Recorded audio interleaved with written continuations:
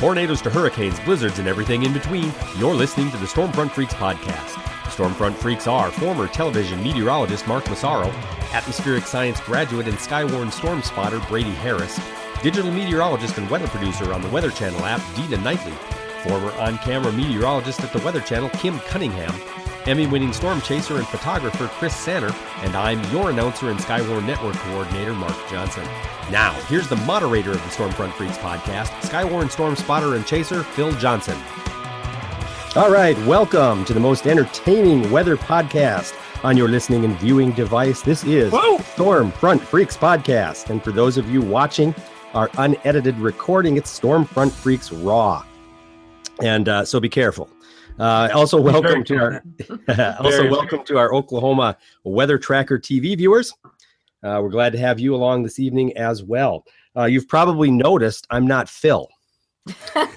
Wait, but you're related, aren't you? I am related, but I'm not him. You're like a better looking version of Phil. I'm not commenting on that one. No. So we're a couple short today, but we got a great crew here that are going to help us out. A great guest. Phil looked down the bench way at the end and saw me and said, "You maybe want to host it tonight," because he wasn't going to be around. And Maz is playing hooky as well, so we'll say hi to them and carry on. If it's your first time listening, thanks for tuning in. Be sure to catch our most recent episode with Catherine Prosip, weather producer for the Weather Channel's Weather Underground show. Our library also includes shows with social scientist Dr. Laura Myers and storm chasers from Tornado Trackers. Find all of our previous shows on stormfrontfreaks.com or on youtube.com/stormfrontfreaks. Well, tonight, this is episode 39, and our guest is former hurricane hunter and meteorologist in charge of the National Weather Service Louisville office, John Gordon. Hey, man. Welcome, everybody. All right. John. Welcome. Great to have you here, John. We'll also be Thanks, discussing why flooding deaths have increased over the last 30 years, and while other natural hazard deaths have decreased. And, of course, we'll finish the show with our crazy weather fools and our excellent WX resources. So let's carry on here. Brady, you've got happy hour tonight. You know, it is happy hour. It's 5 o'clock somewhere, and it is officially happy hour here on the Stormfront Freaks podcast. Now, I know I usually say that the Weather Fools is the best segment of the show, but this is the best segment of the show right There you go. MJ, let's start off with you all the way up in warm. You know, it's actually warm up in Minnesota right now, isn't it? It says 34.5 degrees on the weather station. So That's call that pretty warm if you'd like. That's balmy. Well, So, what are you drinking tonight? Well, tonight, because it's, some of you know I'm kind of a fan of south of the border beers, and I have my Dos Equis again. It's a Dos Equis Blanco, and sometimes I got to have that when it's cold because I got to think about warm climates. Yes. Well, I'm a big Dos Equis guy, so love that. Chris, down in Oklahoma City, you guys are getting some severe weather, right? Oh wait, no, that's in a couple months, right? Yeah, that's about 4 or 5 months away. Today we actually had a bit of a frontal passage, and the temperatures dropped about 30 degrees. Exciting, so that's fun. exciting. So tonight I am drinking a little bit of sugar-free apple cider, mixing it up, but I also have my trusty water as usual. There you go. There you go. Well, you'll be hydrated, and you might, during the breaks, we might see you go to the bathroom a couple times. Exactly. Oh, I hope not. Anyway, so tonight I'm drinking. Decided to mix it up. I was drinking wine. I think a couple shows in a row. So I'm like, you know what? Let's do a beer. And one of my friends got a Sam Adams Harvest Heffa. Sorry, that's a bit of a conundrum there. It's I don't really know what kind of beer it is, but it says hazy golden with spicy and sweet notes. You know what? It's not half bad.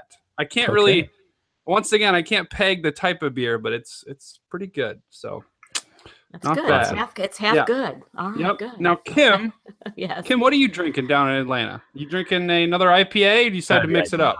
You guys, I decided I had to mix it up tonight. So look what I have here. I've got a glass of a red blend called Apothic Red. Now, it's not inexpensive. Isn't it wonderful? It's a red blend. It's got like Zinfandel. It's got a bold Cabernet in it, Merlot, Shiraz, just all blended together. And it's wonderful. I absolutely love this. And I decided not to drink a beer because I didn't eat dinner until 8 o'clock. And so I'm full. And you know how it is. It's like, Yeah. I can't drink a beer right now. some wine would be nice. But I had plenty of wine or beer on Halloween, so I'm doing good. There you go. Anyway, There you go, Kim. That's There me. you go. It's good to switch it up. Wine It is a is. good, especially, I get the fullness feeling. I would not want to have beer right now. I am too full. Yes, I agree. Anyway, so our guest, John, are you drinking something? Yeah, I thought you were going to invite me to do this too, man. Oh, Yeah. absolutely. Are you Absolutely. kidding me? Absolutely. We always invite our guests to do it. I What are mean, you I'm drinking? a real life hurricane hunter. So if you see the glass, that's our emblem right there. I am drinking a little Hurricane Hunter with some cranberry and vodka and framboise. Wow. Wow. Wow. And nice. but the drink of choice down at St. Croix, which is our forward operating base in the Caribbean, was a nice margarita at sunset after a 12-hour day flight. That would be very Ooh. soothing. Oh, that yeah. I would be, bet. that would be cool. Now, you didn't drink that when you were in the plane, right? That was once No, you landed. No, we had 12 hours before flight. No alcohol, no scuba Okay. diving, no blood donation. Not good. Just making sure. That was your first lightning round question. Yeah, we'll get to that later. But that's about it for All right. for happy hour. Actually, happy you know what? It's hour. always happy hour. It's though. always happy hour. Yep. And a shout out to our viewers on our YouTube Live tonight. They're participating in happy hour too. We got all kinds of things going on with them. Cherry Pepsi, Faust wheat beer. Oh. Someone Man after my own suggested heart right a there. 50 proof Sam Adams for $200 a bottle. So there you go. Whoa. Whoa. Good to have all of you folks participating with us. So Yes. we want to get right to our guest, John Gordon, from meteorologist in charge of the Louisville office, former hurricane hunter. Kim, you're going to introduce and get us started. All right, love to. All right, so John is currently the meteorologist in charge for the National Weather Service in Louisville, Kentucky. As we said, he's also been with the National Weather Service, by the way, for 22 years, holding a variety of forecast and management positions in Mississippi, Alabama, Missouri, and Tennessee, to include a journeyman forecaster at the Springfield, Missouri office from 94 to 98, to being selected as a lead forecaster at the Nashville, Tennessee office. He then served as meteorologist in charge of the Huntsville, Alabama office beginning in 2002, where he led the spin-up of the new forecast office until reporting to Louisville, where he currently works. Now, prior to the National Weather Service, he served in the Air Force. I love you, John. Both active duty, yes, and also as a reservist. His assignments include serving as a wing weather officer at Tinker Air Force Base, Oklahoma, and a team chief at the European Forecast Unit in Deutschland, in Germany. All right. Sprechen Sie Deutsch? That's what I want to know. Okay, yeah. Drink großes Bier. Okay. All right.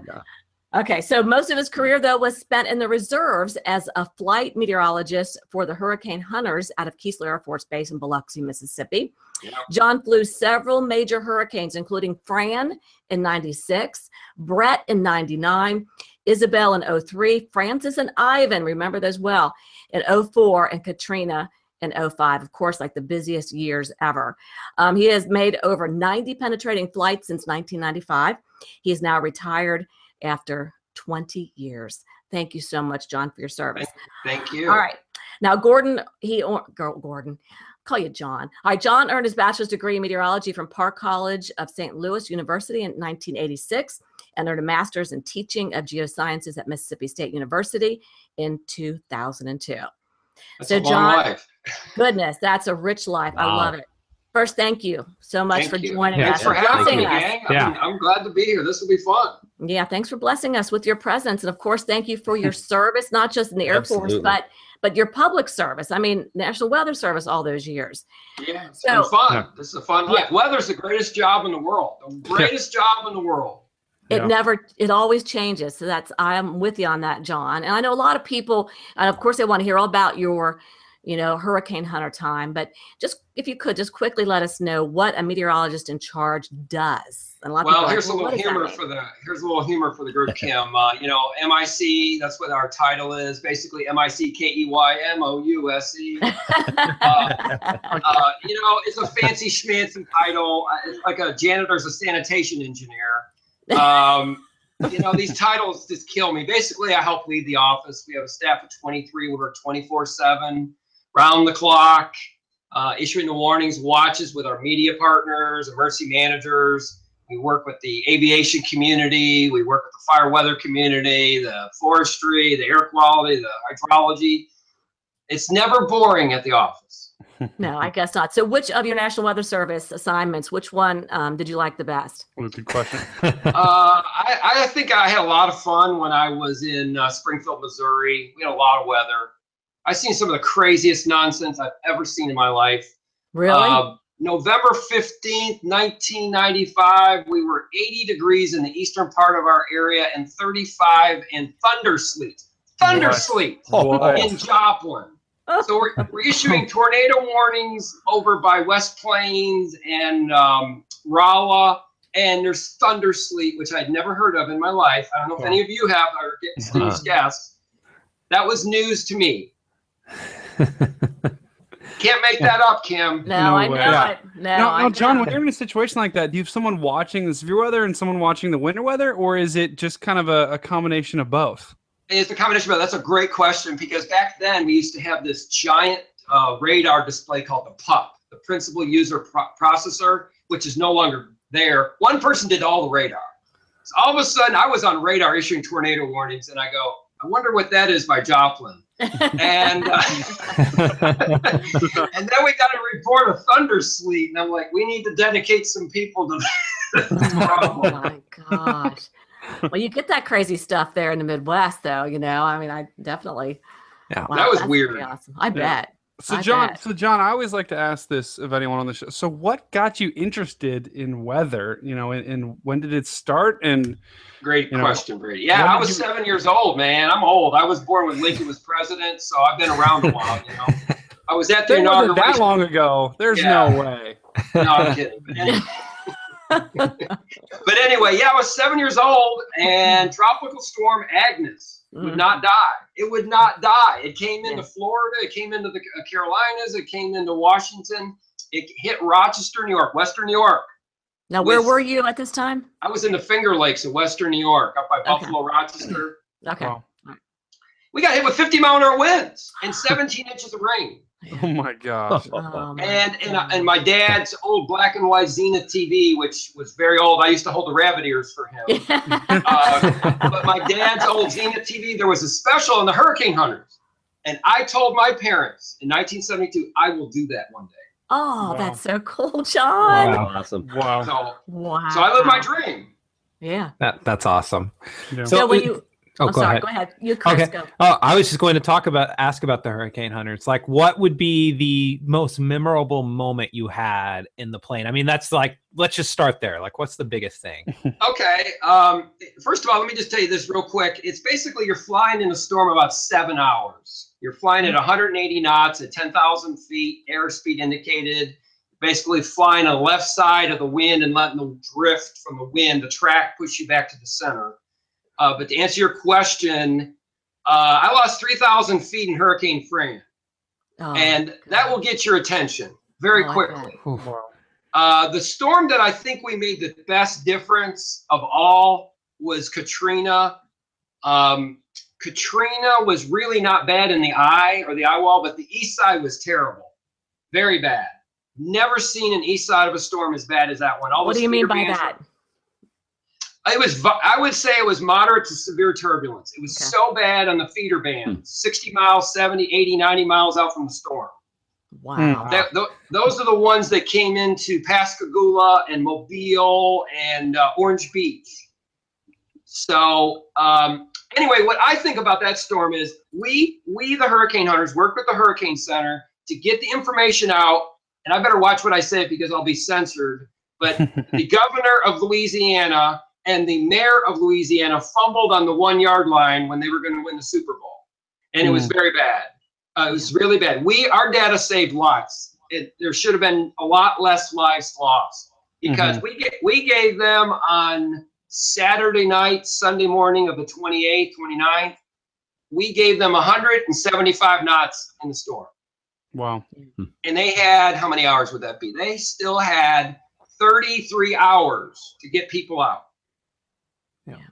And there's no excuse. There's no excuse. So you wanted a lively guest, didn't you? Oh, yeah, I know. absolutely. I'm just reminiscing back then. So Yeah. John, Yeah. like when you're in the plane, I guess it's just hard for me to fathom, those unbelievable winds, and then you're just flying through it. Like, how does the plane not go down? Well, we fly these intercardinal headings. Okay. Okay. So let's say we took off at Atlanta with Kim. We're taking off out of Dobbins. Okay. Yeah. So let's say we're going down to Katrina. Let's say it's in the middle of the Gulf. Okay. Mm-hmm. So we're going to take a heading that's to the southwest. All right. We're going to go on these intercardinal headings. So we'll come in, we'll descend down to 10,000 feet when we're about 150 miles from the storm. And when we get to 105 point, we got to be down at 10,000 feet. And we'll do a heading that's off to the southwest of 225, southwest. Yeah. So we'll come in with the wind 90 degrees off the side of the plane, and that will give us the navigator is my best friend over here to my right, and the navigator will give me the heading to get me to the center. Mm. A lot of times on actually the hardest mission of all, test mission. That is by far the hardest for a meteorologist, by far. You got to go down there to an area of disturbed weather. I always like that on TV. I think that's fun. I'm not sure what that means. It's sad. It's very sad weather. It's upset. It's upset. very sad and upset. But anyway, you're down at 500 to 1,500 foot off the deck. Ugh. Oh my On a gosh. regular hurricane plane, we're at 10,000 feet, and the drift of the wind is pushing us back to the main heading that the navigator's off. Then when we get to the eye wall, depending if it's concentric eye wall or just one eye wall, we'll make a series of drops. The loadmaster drops operator, I'll tell them to release. And you want to hit the maximum wind. You have to pay a lot of attention. There's a lot of data. Imagine this giant screen that we're doing the show on. There's just data everywhere. Yeah. And it's 1 second data, 10-second data, 30-second data. And you're trying to use the temperature, the highest temperature, the lowest humidity, the strongest or lightest winds, as the case may be, and the lowest pressure, and the radar to use a representation of getting to the lowest pressure and the lightest wind at the center of the center. So we're dropping eye wall inbound, center drop, eye wall outbound in a span of 10 minutes maybe. Mm-hmm. And then we go outbound. Wow. And the thing, if you ever notice, do any of you watch the plane on Google Maps with the program? Can you do that? Yeah. Mhm. Okay. Yes. So if you ever see the plane turn around and you're with your favorite drink here and you wonder, why did the plane turn around? And that's because the drop probably failed, the SON.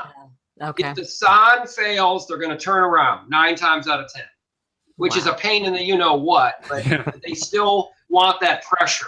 It's the pressure that drives the plane.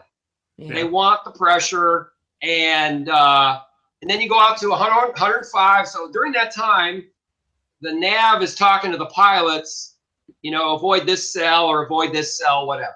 We don't fly through everything. We fly through most everything. Yeah. And then so you get out to 105. I'm QCing the whole vortex message. You guys look at the vortex message, right? Yes. Mhm. Yes. Okay. So I sent a prelim out right away. There's a nice button called F10. Love F10. F10 saves the vortex message, the draft. As soon as I say drop, release the sound, nav, mark the spot, I hit my F10 button and it freezes, which is a nice thing. Because if you forget, that's not good, very bad. And that's very annoying. You build the vortex message. I send a real one probably within 10 minutes. Mm-hmm. And when I flew, I retired 10 years for heaven's sakes, but everyone knew when I flew because I had the most remarks of anybody. Really? I would put all kinds of stuff at the bottom because I was trying to help the Hurricane Center. Yeah. Okay. So, Sure. Say, I've got a viewer question. A viewer says, "Have you ever seen the stadium effect punching through eye walls during flight?" Oh yeah. Oh, dozens and dozens of time. Tell us about that. Well, I mean, it's okay. Let's talk about this. How many of you think it's clear below me and most times at 10,000 feet in a Cat 5? It's not. Yeah, I bet not. It's not. Very rare, very rare. But above, it's always clear. Wow. Just a little cirrus here and there, but it's usually pretty clear. Hmm. So what you see is when you punch through the eye wall, you just keep hearing it's raining so hard. I have never seen rain like this on the earth. And it smells with the engines going through it. We have 4 turboprop engines, and it's raining so hard that it smells like burnt rain. Oh my gosh. Oh wow, wow. And the nav keeps going. We're almost there. We're almost there. And you hear, they're almost there. We're almost there. And then all of a sudden you pop out, and it does look like a stadium. It looks like layers on the eye wall. Now I know one of you is going to ask me about the turbulence, and if a storm is steady state and doesn't really change intensity very much, it really is not that turbulent going through the eye wall. The feeder bands are bumpy, but if a storm changes intensity, it is ass-kicking turbulence. Wow. Oh my gosh. Wow. Have you ever gotten sick? That's a good question too. No, because I have good food management. Oh, okay. Smart. There are some smart Alex on the plane. There's a guy, and if he's watching tonight, he'll laugh. John Fox. John Fox likes to eat gaseous food. He thinks. Oh, that's not Before nice. flight, even? Like, Oh yeah, he'd go to a kid's party and eat gaseous food and walk around. Oh. And he would go on flights and disrupt people. Oh gosh. What's his name? Say his name again. John Fox, Fox. But anyway, no, I actually, what I do is I used to bring a sub, and I would take 1 or 2 bites an hour. Yeah. And Yeah, 10 hours later, the sub would be gone. Wow. So John, go ahead, Kim. Go ahead, Kim. I was gonna say, is there one hurricane that, to you is front and center, that maybe I'm asking more like, is there one that you were so surprised and in awe of, maybe because of the pressure drop or whatever, that you just thought it was an incredible hurricane? Yeah, I think the biggest one I still think it's Katrina, just because, I thought that we made a difference. We've got this sign that's outside the building, the world famous hurricane hunters, which I think is a bunch of baloney, but, I think it's funny. I think it's funny. Yeah. But that is the time where everybody, even the pilots on the plane, a lot of times the pilots really don't care. I'm going to go on a date tonight, or I want to go get my favorite drink, or whatever. That night, those pilots, the navigator, everyone on my flight is generally from Southern Mississippi. Yeah. So the pilot said to me about 2:00 in the morning, and my nickname was Gordo, Gordo. And he says, Gordo, am I going to lose everything I own? Are my kids going to lose their house? And the seriousness in the plane was very different, because the storm wasn't heading to Savannah. It wasn't heading to Houston. It wasn't heading to Miami. It was heading to very close to Biloxi. Yeah. And the seriousness on that flight, I've never seen it more serious. All I said to them was, it's not going to be good. Because if you might remember, the field elevation at Keesler is 30 feet. Mm-hmm. Yeah. Okay. So if you take a 25-foot storm surge with waves on top of that, you do the math. Yeah.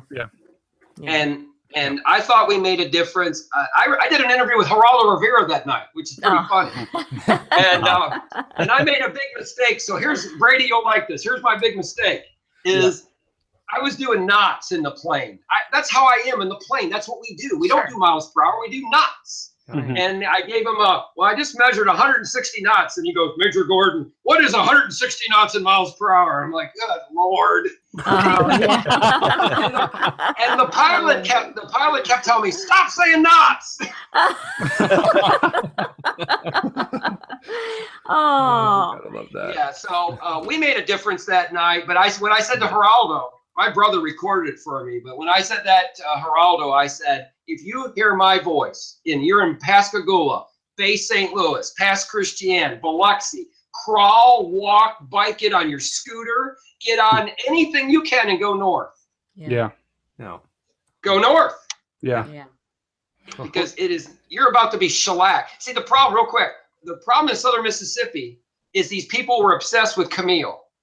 Obsessed. Yeah. It was the storm of record. And Camille was the peanut storm, named after John Hope's daughter, Kim. That's right. John Hope's daughter. Yes. Camille. And Camille was the hurricane force winds of Camille went out 30 miles. Yeah. It's very Katrina's hurricane force winds went out 200 miles. Wow. Now, which one is worse? Yeah. Well, yeah, we know. Yeah. Yeah. Yeah, we know now. Mhm. So John, when you get to go on those missions, is it something that you is there like a group of hurricane hunters that and they kind of you volunteer for a mission, or is it you get picked? Just give us an idea of like the process of how you get selected for. Yeah, once you become a hurricane hunter, then how do you get on flight? After you go through endless training and you're in the crew, what happens is you have availability. There are 10 full-time crews stationed down there. They're called ARTs, Aerial Reserve Technicians. Okay, they're GS employees. They also are reservists. And then there are 10 crews that are true traditional reservists. I think Kim was in the reserves, but these were true TRs, traditional reservists. Okay, so I would tell them when I was available. I always gave them, smart guy, I always gave them the first 2 weeks of September. Very smart. I did not want to go down there and sit on my butt.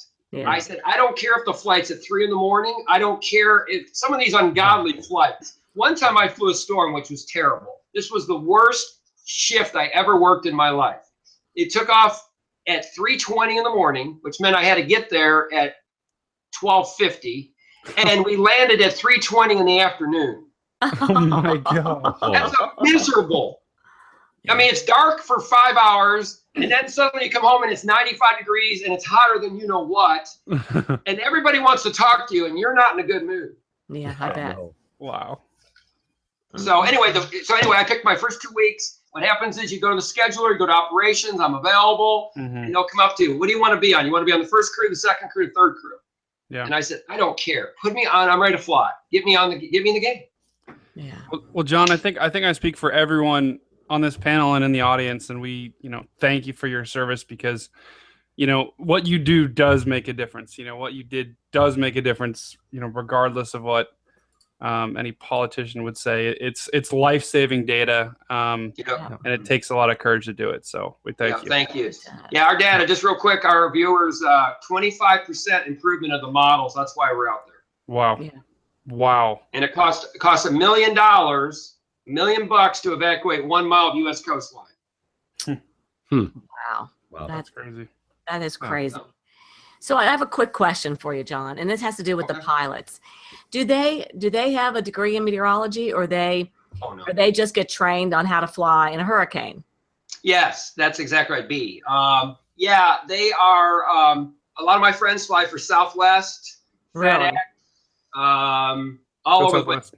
And there's some people that come from long distances, real distance. There's a guy that used to commute from Guam. I mean, that's crazy. That is crazy. From Guam to get there. Wow.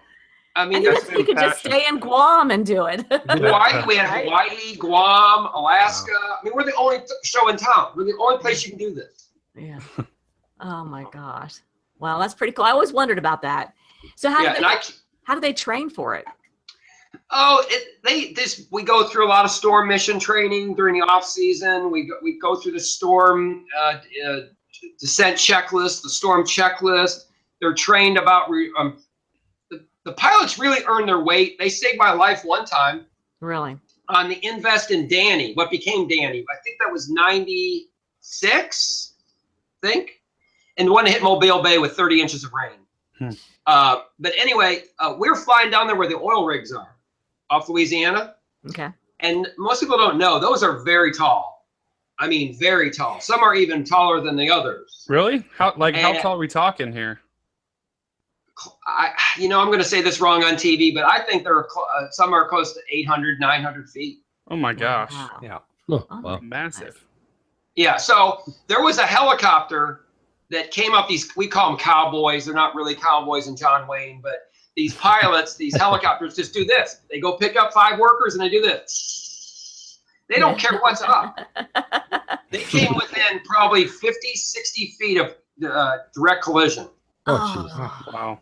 And the pilots responded very, very quickly. And we actually changed our regulations. We can't go below 2,500 feet down there where the rigs are down off Leeville, Louisiana. Okay. So the pilots really watch. Here's another story for you. I was not on this flight because one of the guys retired after this flight. It was, I think it was 95, Tropical Storm Allison, which no one remembers. No one remembers. I remember. Okay, not many. This is not the Houston gal, Allison. This was a little one in the Gulf. Mm-hmm. Well, anyway, the pilot who was a FedEx pilot and the co-pilot was on United, but he set up ahead and he had a Southern twang from Alabama, Dothan, Tim Galloway. Tim Galloway said, "Boy, the water up ahead sure does look funny." And what they didn't realize, they ran into a microburst. Oh, man. And they were I saw the radar altimeter, which is basically the distance from the water to the base of the plane, the RA. I saw the plot after they landed.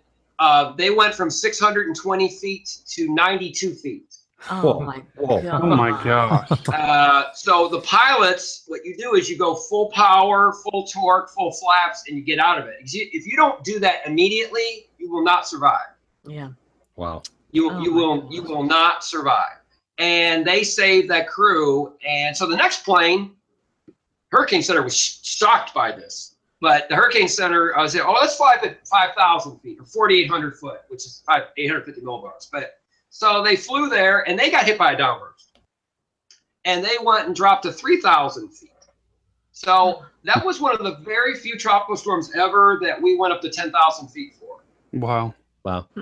Because it was trying to get its act together. When I told you earlier, when they change intensities and they're trying to get their act together, that's when they're nasty. I mean, they're bad, not good. Yeah.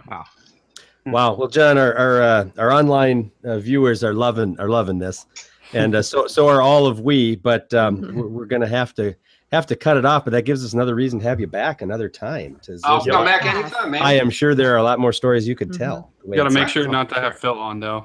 I'm ruining the dynamic. I'm liking this. So John, how can our listeners and viewers find and follow you on social media? Well, I'm a modest man at Twitter. That's all I do. Okay. I like my modest clouds. My modest is my thing. It's the only downward cloud of all. So if you would like to follow my modest man at my modest man, I'll come and see me on Twitter.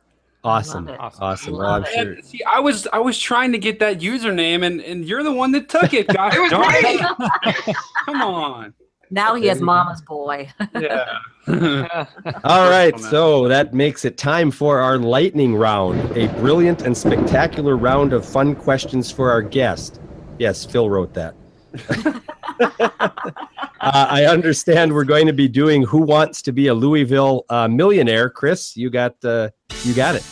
Okay, John, we're going to play a fun game. It's based off of Who Wants to Be a Millionaire. I will ask you a question. It will be multiple choice, and it's going to be Who Wants to Be a Millionaire, Louisville Slugger edition. So, in honor of your current base of operations in Louisville, you have two lifelines you can use at any point during this. You can poll the freaks, everybody else here on the panel, and you can ask for a 50-50, and I will narrow it down to 50-50. All right, I got it. And if you let me ride in the Hurricane Hunter plane, if you can arrange that, I will just give you all the answers. I like the last one. Yeah, it's not a bad deal. Yeah, I mean, I don't know. So anyways, let's get this started with the first question. Okay, what 120-foot tall object sits out in front of the Louisville Slugger Museum? Is it A, a bat, B, a baseball, C, a baseball glove, or D, a sweaty sock? A. It is A. You are correct. Do we got an applause line I can put? Come on, Phil. That was too easy. Yeah, that was pretty easy. That one, Phil. I feel like I at least got something right. Yeah, sweaty sock for D. Come on, Phil. Come on. Yeah, come on. I guess the first one's supposed to be really easy, I guess. So, okay, question 2. How many bats will the average pro player order in a season? Is it A, 30, B, 60, C, 120, or D, 240? I'll take the 50-50. Okay, 50-50. It is either A, 30, or C, 120. I'm going to go with 120. You are exactly correct. 120 it is. We are moving on to question 3. Awesome. Okay, now this one, these are getting harder. They are. These are definitely. Okay. Phil basically went from like super easy to let's crank it up. Okay, so now this one's going to be a little harder. Besides northern white ash, what other type of wood is used in most models? Is it A, hickory, B, oak, C, pine, or D, maple? Oh God, I don't know. That one's a tough These one. are even weather related. This is not weather. I'll poll my freaks. Okay, freaks, what do you think? Is it hickory, oak, pine, or maple? I say oak. I'm definitely thinking maple. I play baseball, so I'm going to risk my reputation on this one. Okay. What about you? I was gonna go hickory, and he wouldn't like that because then it doesn't help him. So I'll go maple too. That would be my next choice. I gotta go with maple. I have no idea. Brady, you are a lifesaver. We are through question 3. There you go. Let's go, baby. Job. Let's go. Okay, Thank you, here we Brady. go. No Here problem. we go. This one, you are out of lifelines except for that last one, which we mentioned. Okay. Come on, guys. Come on. No. Anyways, Louisville Slugger started making bats in what year? Is it A, 1810, B, 1884, C, 1910, or D, 1984? Well, I know it's not A or D. It's either 1884, 1910. Oh, God. I'll go 1884. 1884. 1884. Wrong. That is correct, actually. Oh my gosh. To question Can't do 5. that, Chris. I'm hearkening back to when Regis hosted this. Sometimes pause for dramatic effect. We got to do that. He is batting That's a fun 1,000. tour, by the way. You guys should come to Louisville and go to the tour. It's great. This is selling me on it. Okay. MJ, was that a baseball pun you just said? Yeah, he's batting 1,000. There you go. Wow. Yeah. Oh, That's he perfect. hit it Okay. out of the park. This is the final question. You are going to be a millionaire if you get it. I can't tell you what you're a millionaire in. Phil did not specify what the prize is, but you will be a millionaire. And cups. Cups. That sounds great. In our Stormfront Free cups. Exactly. I hope you have good storage. Okay. What natural disaster in 1937 did significant damage to the Louisville Slugger business? Was it A, lightning, B, a tornado, C, a flood, or D, a hurricane?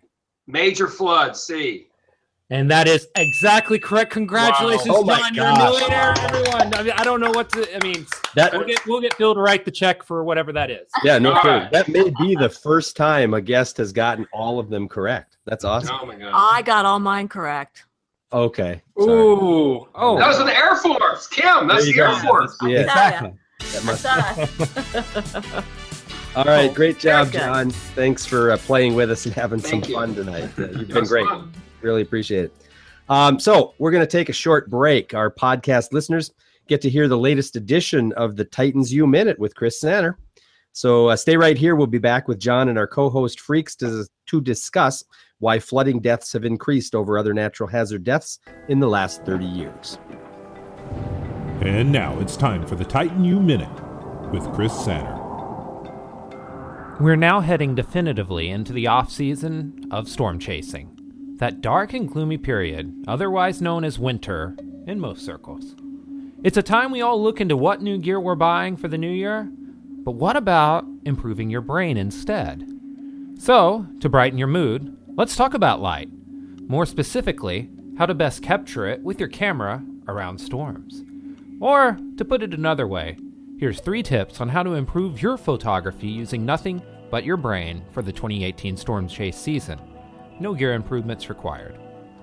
The first tip on improving your photography is to slow down. Seriously, some moments are going to be fleeting and you're going to feel the rush to get things right.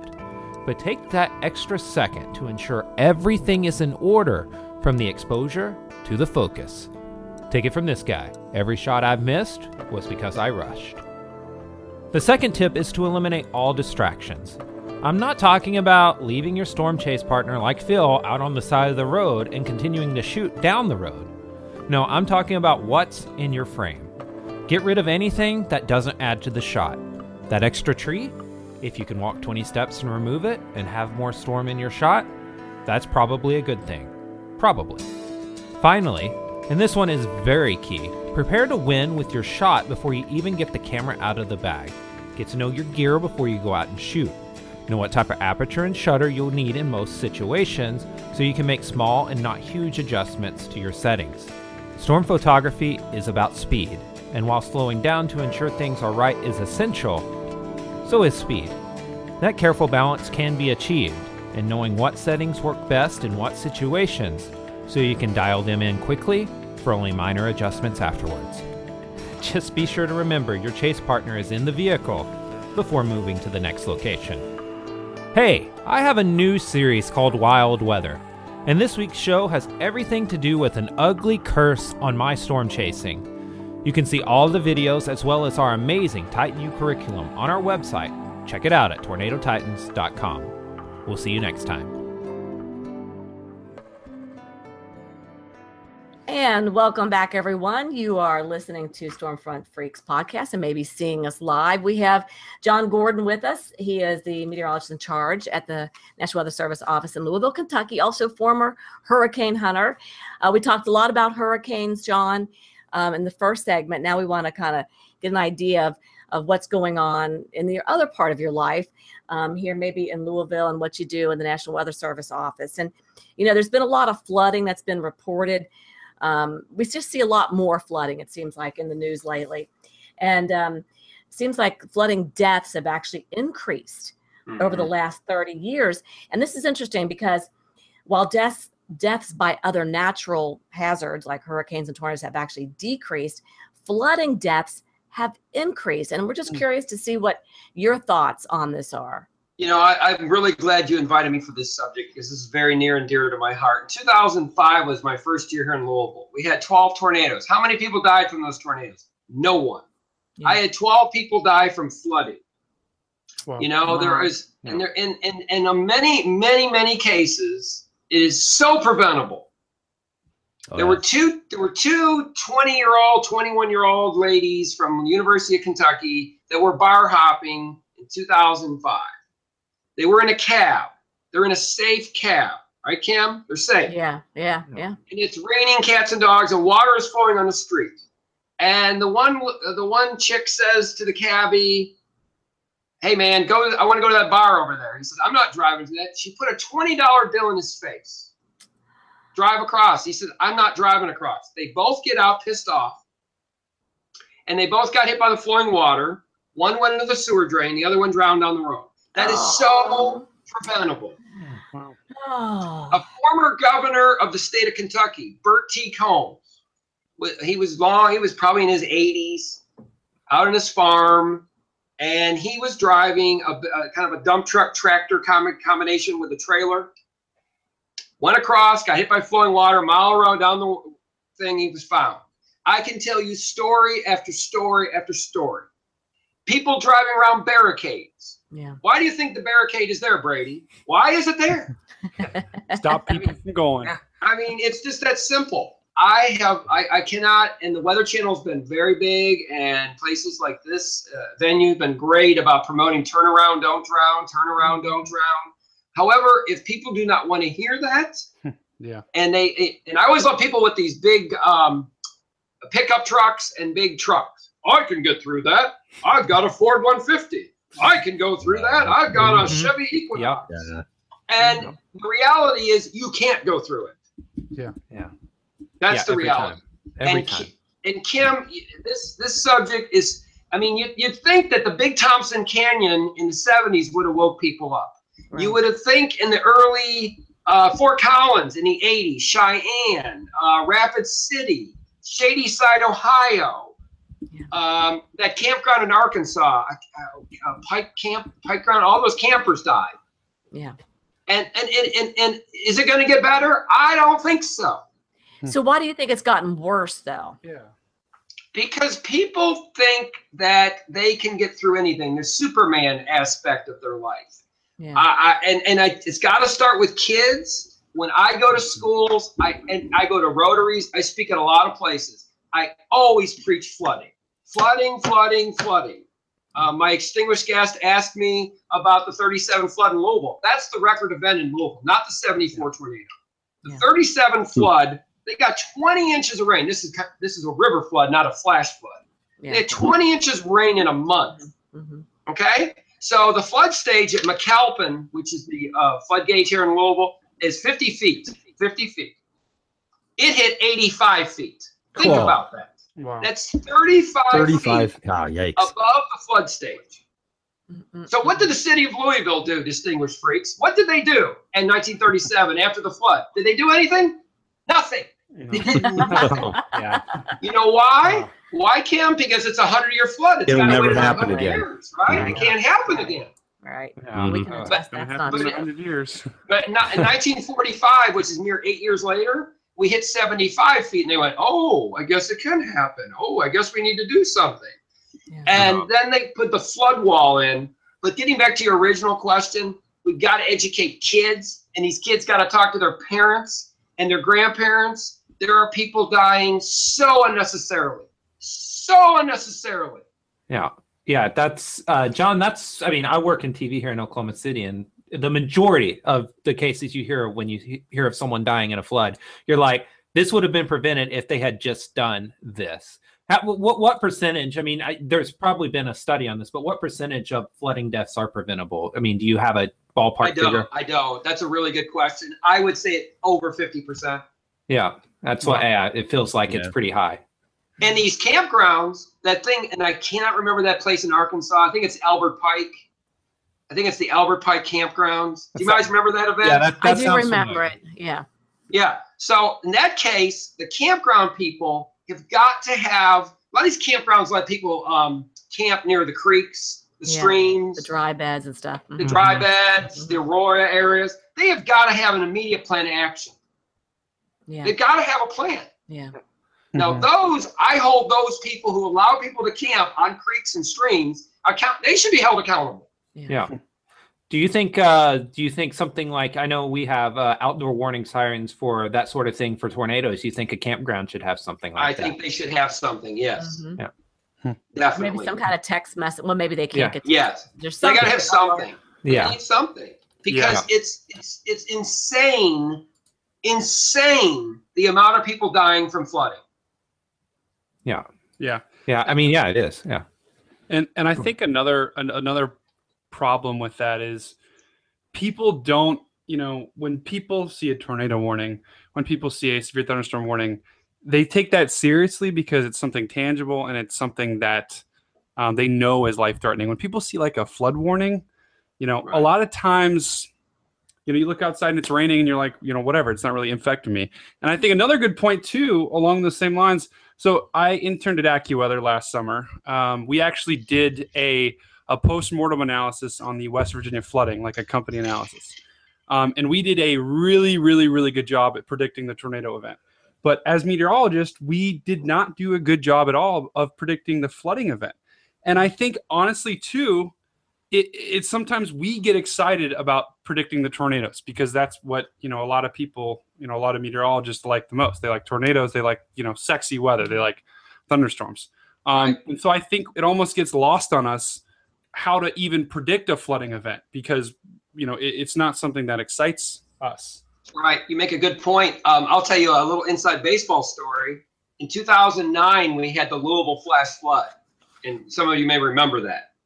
And one of your former guests, John Belsky, who you had on, this is a true story. Anyway, he sent a note in the NWS chat that said a propane tank is floating down 3rd Street by the University of Louisville. Oh, gosh. And we had already had a flash flood warning out, okay? But when he sent that, I said to my guys, I was out on the floor, I said, we got to do more. And they looked at me, well, what more can we do? I go, why don't we put a flash flood emergency out? Yeah. And they said, I don't think we're allowed to do that. I said, I don't care. Put it out and put my name on it. Yeah. I don't care. Yeah. And we were the first in the country, and it was amazing. Wow. It was so amazing because when they hit the send button and sent that out, all 4 local stations, without exception, we're under a flash flood emergency. Like that. Yeah. I mean, the breaking news, the old funny breaking news thing in the hand. Yeah. Right. Yeah. And it was like immediate. And everyone in the city, the urgency went like this. Yep. Yeah. But that flash flood warning, there was no emergency. Yeah. Yeah. And that's the difference. honestly, that's what we need to do, a better job of making that kind of, not necessarily flash flood emergency, but we need to make a flash flood warning as important as a tornado warning. Well, I'll give a great local example here just from Oklahoma. May 31st, 2013. And what does every meteorologist go to? Oh, the El Reno tornado. Yeah. 14 people died from flash flooding in Oklahoma that day. I know. That flooding event was horrific. And we don't talk about that. And that's a perfect example of what we were just talking about. I know, being sent out to, get off guts. It's just a mess. Yeah. Yeah, so the emergency, I think, after you did that, John, did other National Weather Service offices start using that? Yes. Okay. Did you get in any trouble at all for going out on a limb there? No, but I really don't care. I'm a rebel. We need rebels like you. I'm a rebel. I really am. I'm usually in detention. I've been in detention for 30 years. Yeah.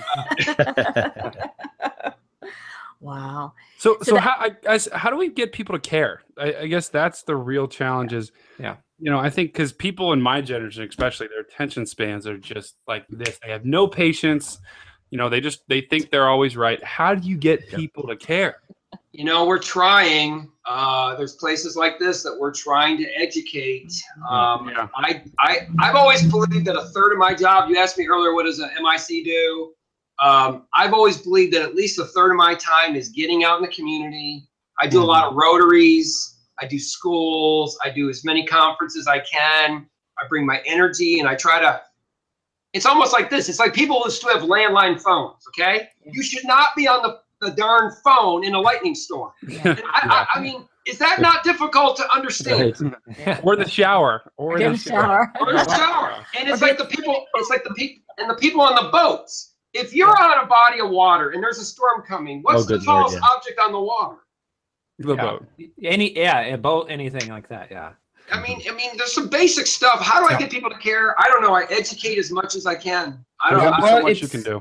Yeah, and the other thing too, I think that might play into this just a hair is just think about like what kind of extreme weather video people see. Just back to the what's sexy. People see tornadoes. They see the aftermath of tornadoes. They're scared to death of that. Right. You don't see video, and it's very rare to have this a stream just regular, and all of a sudden this rushing water. You don't see that flash flood. You don't see the damage photos. Which, by the way, if you're watching this and you are questioning flash flooding water, it does a lot of damage, as much or more than a tornado ever will. Oh, it's unbelievable. You're right.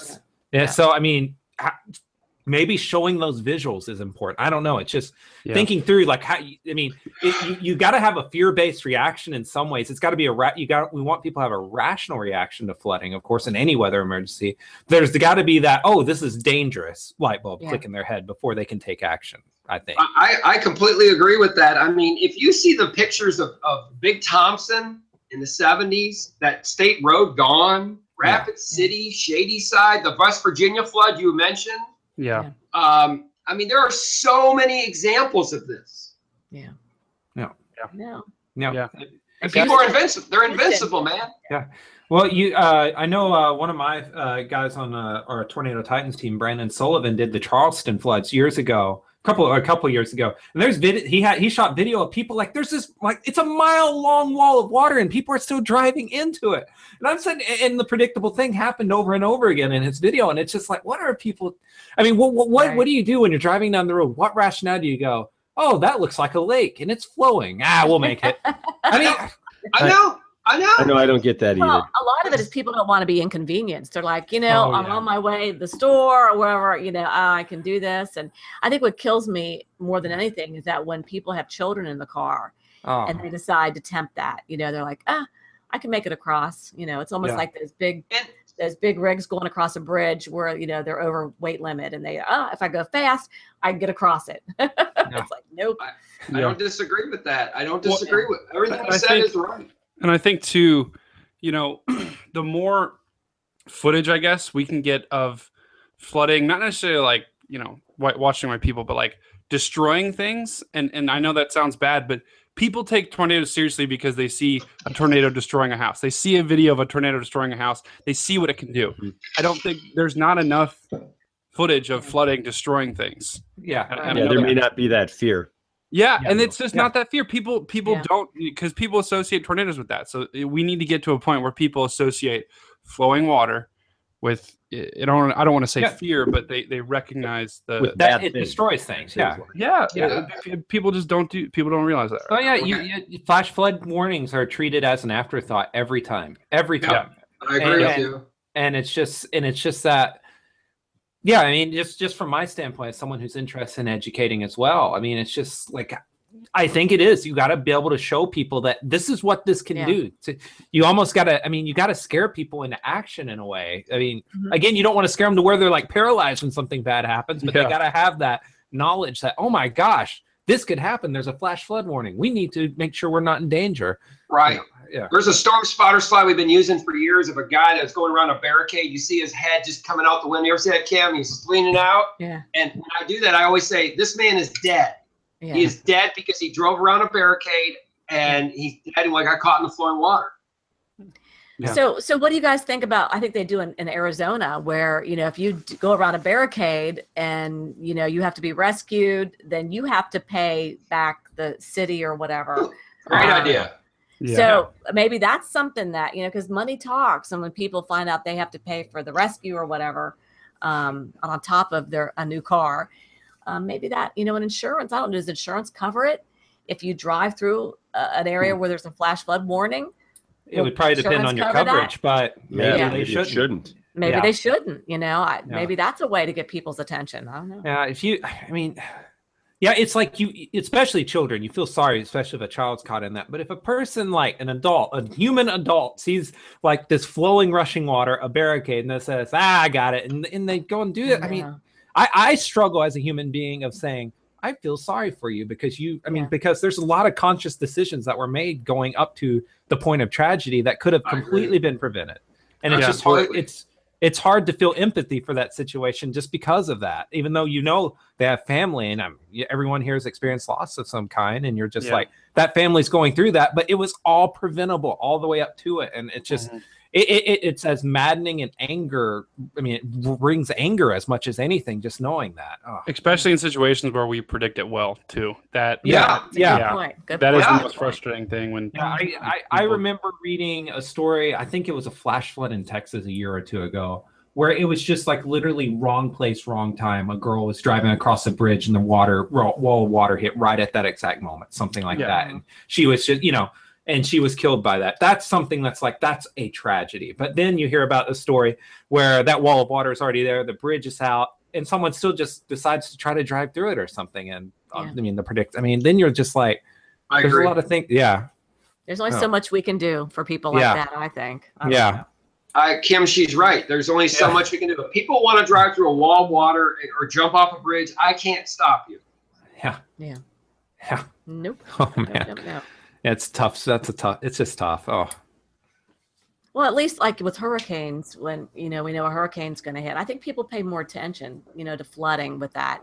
Especially I think some of the media's done better with highlighting what is going to be the worst part of this storm. Is it going to be the wind? Is it going to be the flooding?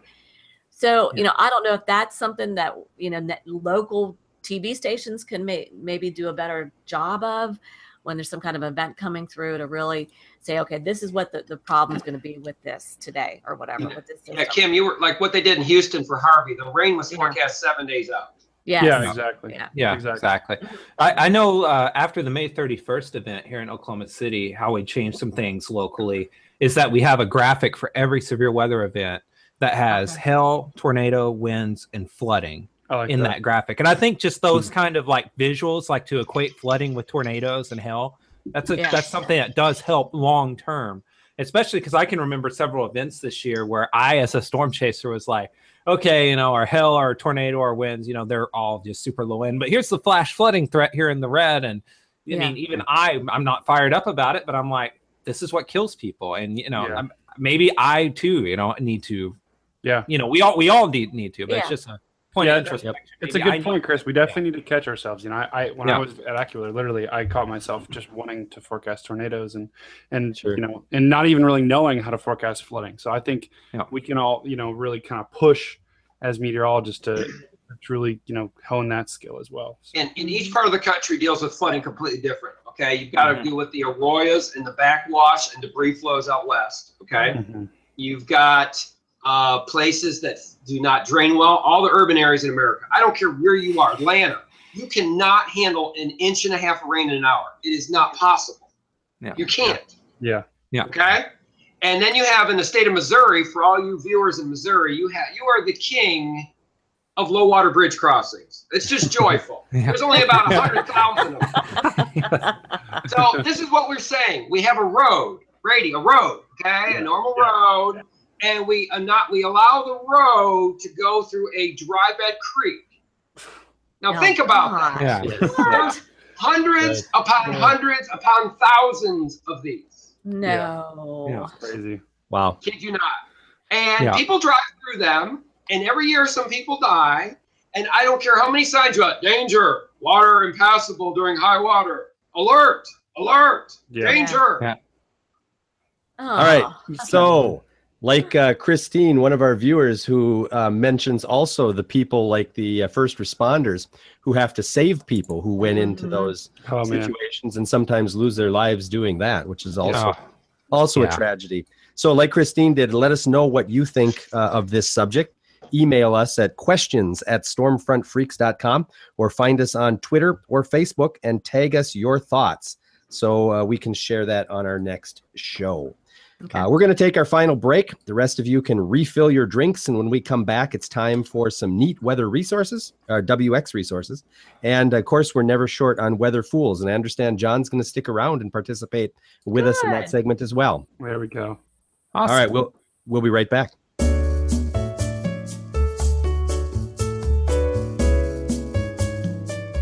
Hey, this is meteorologist Jim Cantori from the Weather Channel. I am a weather geek, and I am listening to the Stormfront Freaks podcast.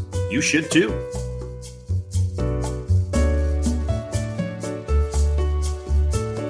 And welcome back, everybody. This is our favorite, second favorite, third favorite, fourth favorite. It's a favorite segment on Stormfront Freaks called WX Resources. This segment, it's basically where we introduce things like apps, websites, equipment, books, videos, etc., etc., etc. Or as Phil writes, he writes a lot of things that he wants us to say. I'm going to ignore all of that. And anyways, we're going to introduce with some really good things that will help you enhance your WX knowledge. Be sure to check out stormfrontfreaks.com and look at our episode 39 show notes for links for all of these we're going to talk about. I'm going to lead this off. If you are watching this live, I have there was something put into operation. I'm going to try to screen share. 1 second. We're going to see how this works. And it is from the Storm Prediction Center. Oh, man. We're going down the rabbit hole. And it is called the HREF. We've been using the SREF for a long time. And the HREF is basically the same thing, except it is with the short range high res models. It's going to be amazing when we get to storm season. Basically, just think of it as a short-term ensemble. It's going to, I just honestly cannot wait to use this thing. So nice. I will have a link for that. But Chris, how new is this?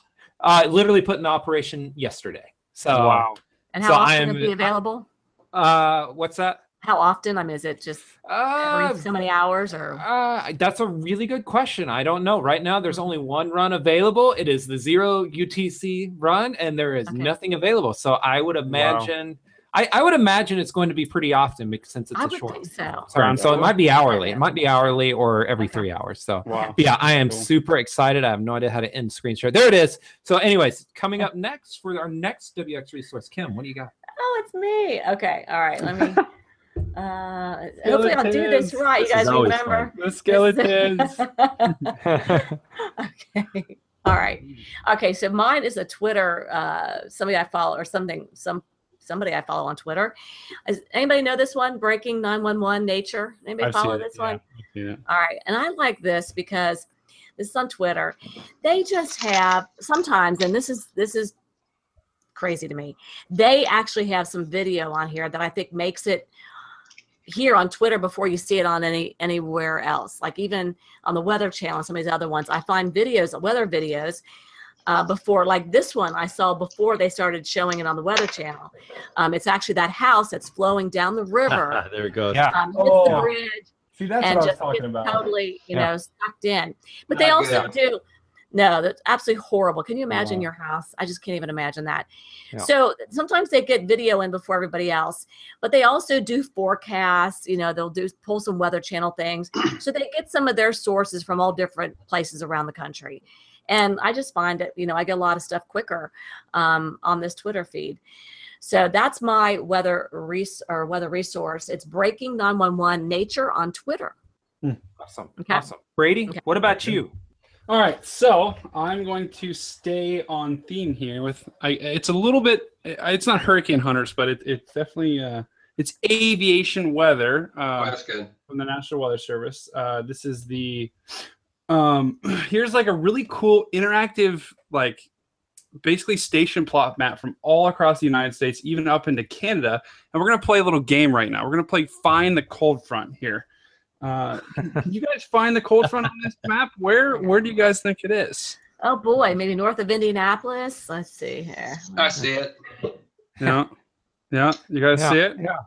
Yeah. Okay. Well, can't see that's the what's so cool about Detroit, station plot. Indianapolis. Yep, exactly. South Coming right through here. Yeah.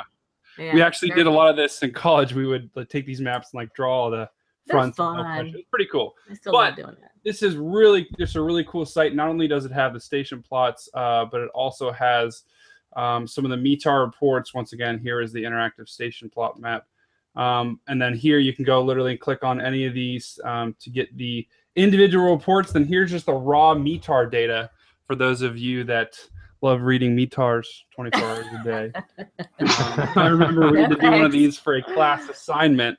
That was fun. But yeah, here's the airport code and then all of the METAR information. So it's a pretty cool website, especially for those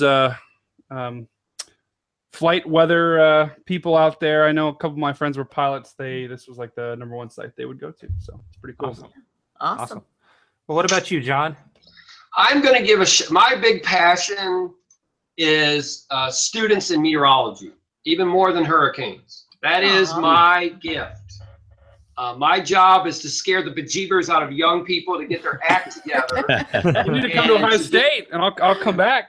Do some to get them motivated to get in the weather. And I want to I go to universities all across the country, and I want to give a shout out to a school that was fledgling, that is now like a stock. You want to buy a stock in it, and that's down at WKU, Western Kentucky University.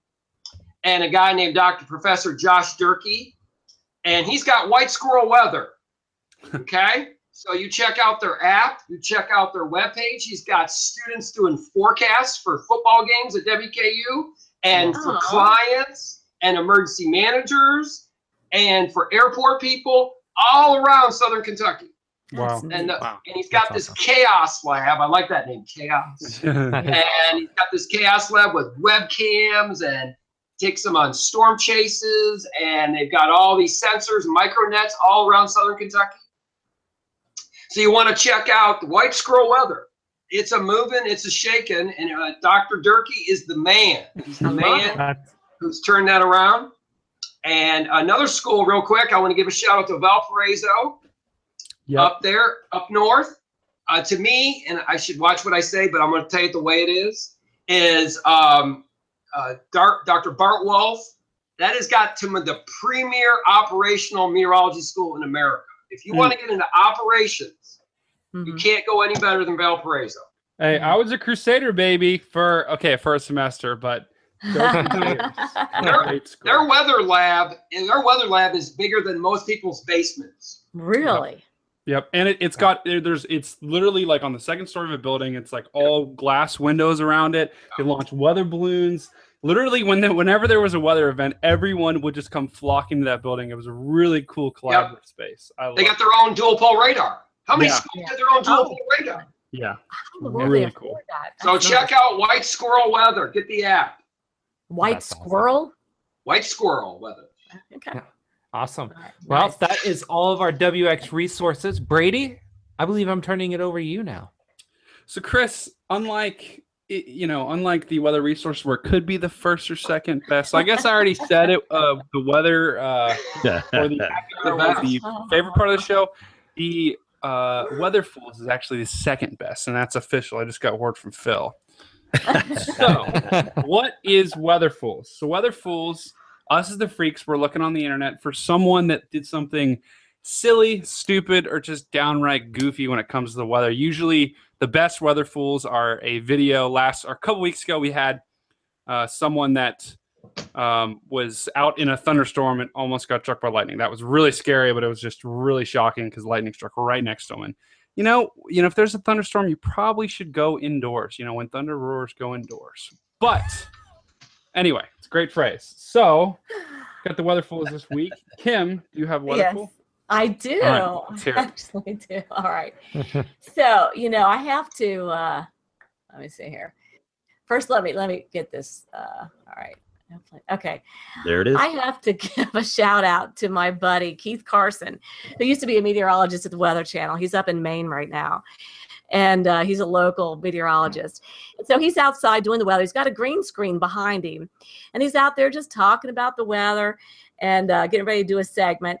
And let me go back. Let me see here. Hang on. I want to go back. And how do you go back? Yeah, okay. Just drag it back there. So there he is. So he's actually just looking. He's just talking about the weather. And a man and his son just kind of start slowly moving. They just walk in. just slide. They slide right in. The kid's waving. It's a man and his son, and so Keith kind of looks over and says, "Oh, look, we got people coming in here." And so they come over. They just stand there, kind of have deer in the headlight looks, and so Keith's just talking to him, and then Keith's probably getting like, "Hurry up, wrap! You got 10 seconds," and so he's trying to get this forecast in, and so they're kind of in the way and. Eventually, they get out of the Anyway, it just was hilarious. That's awesome. That's funny. So I guess the real weather fool was the camera guy who prevented them didn't prevent them from getting on the set. It was too funny. So that was on Breaking Number One Nature, but he actually tweeted this out as well. So that was fun to watch. But Keith Carson, he's a trip. Okay, that's it for me, guys. Awesome. That's awesome, Kim. All right. Well, John, you have a weather fool, correct? Yeah, I do. I don't know how to move this over. I'm not the tech guy, but you're good. If I want to laugh, and I've gone to YouTube 1,000 times to see this. If you want to laugh, Al Roker. Al Roker. I want everyone to go to YouTube and type Al Roker being blown away. Yeah. Okay. And Al Roker, if you like to laugh. I mean, it's like Wile E. Coyote, right? Yeah. Everyone laughs when the coyote is about to be hit. But this is real. There's a guy that's being paid money by NBC, right, Kim? Being paid to hold on to Al Roker's leg in a hurricane. Yeah. So this guy's holding on. And he's getting hit with 100-mile-per-hour winds. And Al Roker gets hit by this big gust. And he goes down there like, if you watch pro wrestling, like the DDT of Jake the Snake. And he goes down, boom! And he is down. And Matt Lauer's face is this big. You go, oh my God! And he goes, I'm okay. And Matt Lauer says, if you think Al's got a bad job, how'd you like to have the job holding his leg? Oh my God. So everyone type Al Roker being blown away, and you too will laugh. Yeah. Okay. I just watched it. It was fantastic. I'm sure that guy probably volunteered for that gig, though. He definitely a volunteer position. What is that job application? What's the job application? What are you, a leg holder? A leg holder, a support beam. I don't know. I'm sure he was an intern. He's a grip. Yeah. Well, that was great, John. And I just did that on YouTube. I would highly recommend that to our viewers because that was well worth the clip. It's only 24 seconds. 24 seconds. That might have been the best one we've seen in a while. I'll tell you that. I just watched that video. It was straight money. Have you seen it, Kim? Have you seen it? Yes, I have. Awesome. It was great. All right. Well, so my weatherful this week, it's not going to be nearly as good. It's more on a serious note, I guess. So my weatherful is who's ever not staffing the weather service. This was a article from the Washington Post. Basically, how the weather service is having to scale back their weather balloon launches. So I just think, of all the things to scale back, that's not what you want. So I think we need to get our act together. And I know fake news. Yeah. Oh, fake news, you said, Kim? Yeah. Explain why. I haven't Washington really Post. What? Okay. Yeah. Oh, well, go on. But still, it's just regardless, we need to get ahead of the National Weather Service at least. I think someone needs. I know he's been appointed, but just get him through and let's get the right guy for the job and let's move on. But just my 2 cents for the day. But so that's my Weatherful this week. It's kind of an unnamed man, so not really funny. But anyway, so you can find all of these links of the videos on our show. Is it 39? Yes. That is Show correct. 39 show notes on stormfrontfreaks.com, where you'll also find a section about Meet the Freaks, where there's some devilishly good-looking pictures you can find on there as well. So, of all the freaks. And then I think we might put a picture up of our guests as well too, John. So hopefully you've provided us with a good headshot. So Yeah. Yeah, I think I have. I don't know. Let me know. well, if you don't like it, you can just send Phil an email and complain That's to him. right. Yeah, definitely. I mean, if I first show here and he doesn't even show up. I know. Yeah. I know. The nerve of that guy, right? All right, come on, Okay. man.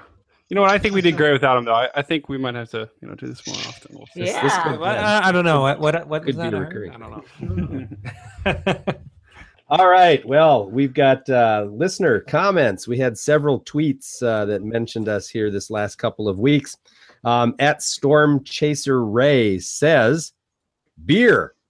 Okay, I respectfully request attendance during the next podcast to discuss beer. I mean, the weather and stuff. Well, like I said, happy hour is always That's happening. right. It's happy hour all the time. Rob H says, I'm 30 minutes into this episode and Catherine has already boosted the credibility of the show. Awesome guest. So Nice. Catherine got a couple shout outs. There's another one coming up. The East Central Indiana Skywarn group says, loved the show tonight. First time watching and I'm hooked. Hope to see you at Indianapolis in November. We are on Twitter at ECI Skywarn.